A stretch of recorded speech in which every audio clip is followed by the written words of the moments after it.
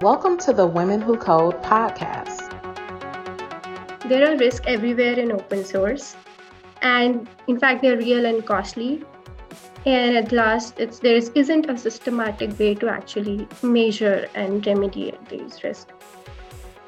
Women Who Code Talks Tech is a segment that features experts in a specific field of technology sharing their knowledge on an in-depth and highly technical subject.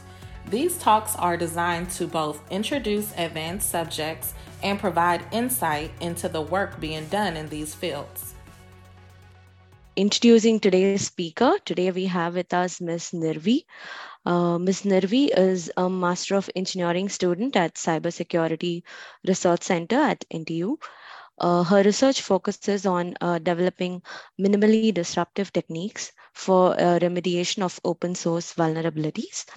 And in the past, she has worked as a software developer in Oracle.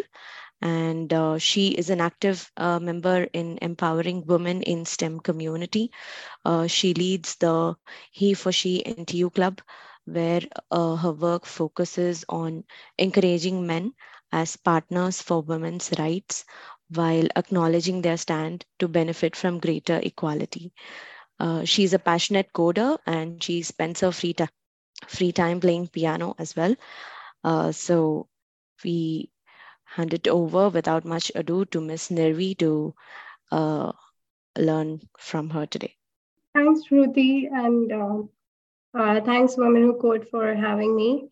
I hope you all are doing well, and I hope this session is useful to you because I believe there is a huge resource demand in this field and that you may also find it exciting to work on. Okay, so personally, I started worrying about open source a few years ago when I was working on a couple of open source projects. And I also wanted to bring a meaningful impact to the digital world. And seeing so many data breaches happening, that was the right moment. So I started working with my professor in this research domain. So I would like to start off this presentation today with three important things that I think is important to understand around open source security and their risk. So first thing is, what is the importance of open source? Why do we really need it? And then second, what are the open source risks? That and followed by the third point, how are enterprises currently measuring and remediating these risks? I'll be talking about some of the current work, basically what are the things that current tools are employing, basically the minimum requirements needed, and then what are the problems with the current tools and are there any accurate approaches around it? And then lastly, I'll be talking a bit about my research for improvement in this process. So let's dive into the first point, which is importance of open source. As you already know, open source is something that is open, right? So anybody can contribute to it, anybody can see the code inside it. So there are benefits and downsides to it. I would like to talk about what are the benefits of it first. So the first point, it increases developers' productivity, right? So we don't have to reinvent the wheel. So for example, we use pandas or NumPy in our application. So if you are a Python developer, you might be aware of these open source libraries, right? So this helps in reducing the lines of code because we don't have to write everything from scratch. And since it increases developers' productivity, this is going to speed up the release cycle, which is the second point mentioned here. And the companies are able to provide enhancements or bug fixes earlier to the customers. So, and then third most important point is, in terms of statistics, typically 80% of the software application is open source. which is a huge deal, right?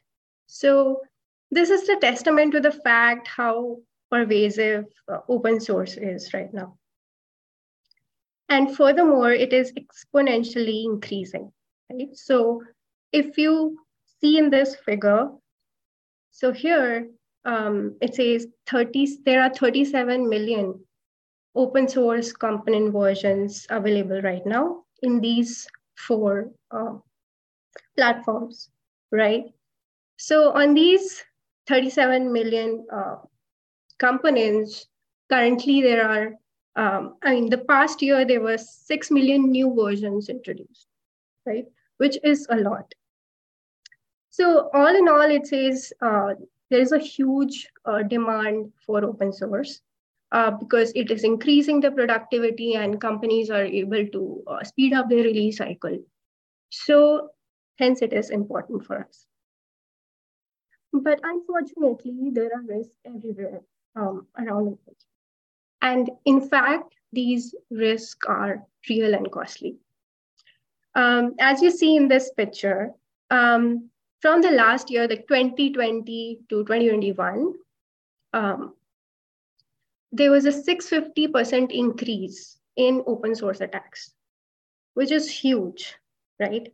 Now, this means two things. Attackers are becoming more intelligent, and at the same time, there are more opportunities for the attackers to hack because open source is increasing exponentially. So looking into this, and another more example I would like to share here is Log4j vulnerability. You might have heard about this vulnerability. It was in recent news. It was like a huge deal to many of the companies, like big companies like Oracle, Apple. And in fact, it affected 60% of the libraries in Java. So if you see in this figure, this is just explaining what Log4j vulnerability was. So before Log4j was used as a dependency in most of the Java libraries. So what was happening was a hacker, if a hacker gives a malicious string to Log4j, which is used as a dependency in an application, Log4j further communicates with the local function, it communicates with the system and executes a vulnerability, which is a remote code vulnerability, right? So remote code here means like hacker is able to provide the code, which is the malicious string, and then it is able to exploit the system, right? So the question here is, how many of you as developers do check the trustworthiness of the software? So like for me, for example, I generally see the GitHub folks or GitHub stars to maybe know if it is the right package to use. But there isn't a way to really check if it is a secure package or not. Should I really use it? And that's when the problem arises. Usually developers in any company, they're not focused on whether the software that they are writing is secure or not, right? They're only focused on innovation or getting the work done in terms of the development work. So the last point here I'm trying to explain here is many eyes make all bugs shallow, meaning there isn't enough eyes or aren't enough systematic ways to actually measure and remediate these open source software risks.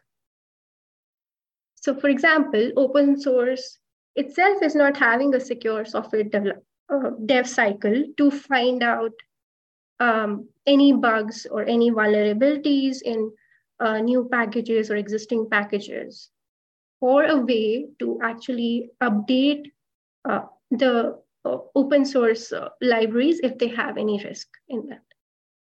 So I will talk about what it means to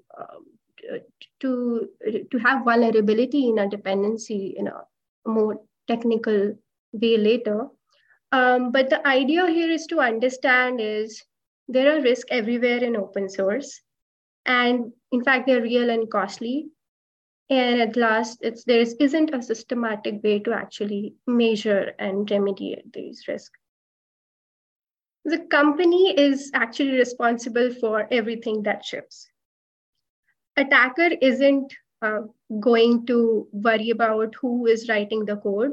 It's going to find out the easiest way possible to the company's application and going to hack it, right? What it means by that when the company is responsible. So let's take an example. This figure shows an iceberg. As you may know, an iceberg contains a small chunk of ice over the water and a big chunk of ice below the water. So let's consider a company's application is that small chunk of ice. And below the water are the dependencies of the application. Now, the dependencies are usually the open source libraries. So here, for example, application is using pandas and TensorFlow as their direct dependencies. Now, the story doesn't end here because pandas is going to further use other dependencies in open source, like dateutil, and TensorFlow is going to use another, and therefore it can lead to transitive dependencies. Now here, if any of this dependency shown, like for example here in the red, is having a vulnerability, right? Or to say an open source risk, the complete path is going to be vulnerable, right? So this means the application is also vulnerable because it is indirectly using this vulnerability in the dependency. So given this scenario, having vulnerabilities in dependencies, and given that dependencies are going to be complex in nature as well, how can enterprises actually manage this risk and understand the ecosystem and provide remediation? So that's what I would like to talk about next. What are the minimum requirements needed? And in order to explain that, I will also like to highlight some of the things that current tools are deploying in their way of approaching this problem. So the first point for the minimum requirement is, what are the open source dependencies? So before we even get into what is vulnerable in my application, we would first like to know what are the dependencies. Like in the previous slide, we saw that the application is using pandas and TensorFlow as an open source dependency, right? So then the second is, what are the vulnerabilities associated with it? And then if there are vulnerabilities, how do we respond to it? How do we fix the dependency? Do I need to upgrade those dependencies to a higher version, or do I need to downgrade it? So these are the three key points when we consider measuring and remediating the open sources. So let's expand these and try to understand each of these points in a real world scenario. How does it look like? So when we say open source dependencies, how do we actually find those in our ecosystem? So like if you see in GitHub, for example, Python ecosystem, they have these requirements.txt files. Or if you see in NPM, they have this package.json file, right? So these are the files, so called the metadata files, that actually mentions the dependency used by the repository. And when they mention these dependencies, they also mention what is the version range they want to use for that dependency. So a typical example it is shown here is, it consists of list of the dependencies of Keras library, a very famous library that uses pandas, SkyPy. So this is also mentioning a version range. So this is how typically these current tools gather all the data of the dependencies of an application and associated version to it. Because at the end of the day, the application is going to use a particular version of the library. So they get to know this version is through these ranges provided in these metadata files. Okay, so, but this isn't enough, right? We need the vulnerability information in order to basically map what version is going to be vulnerable, or if the application is going to be vulnerable at the end of the day.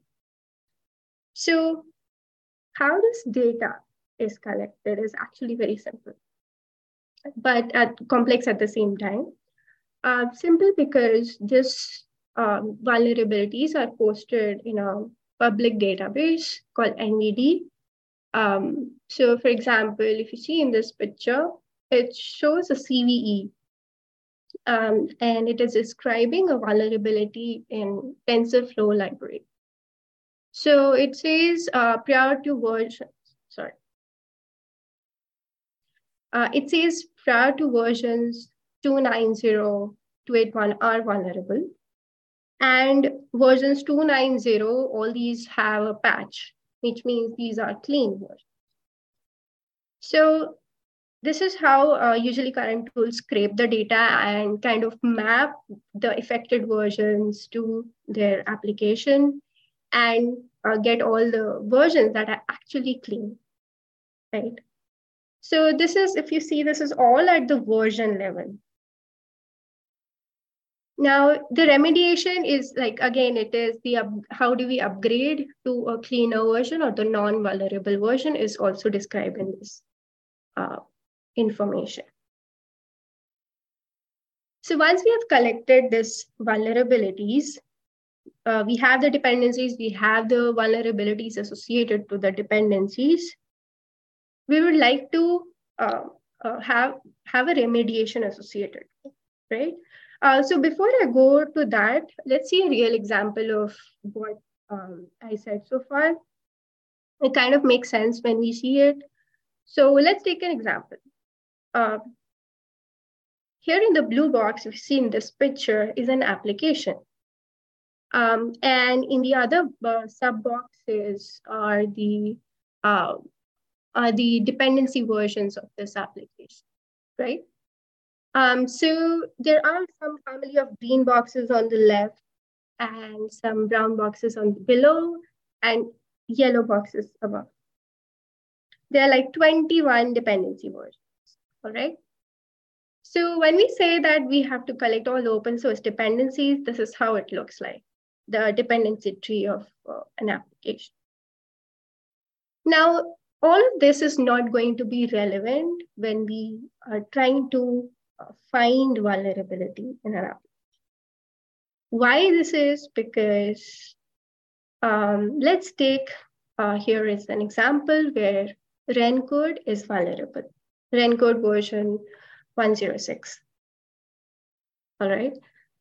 So when we see the application is using Ren code only here, right? So these three versions are actually that are going to be relevant for me to basically find out if the application is calling that vulnerability or not.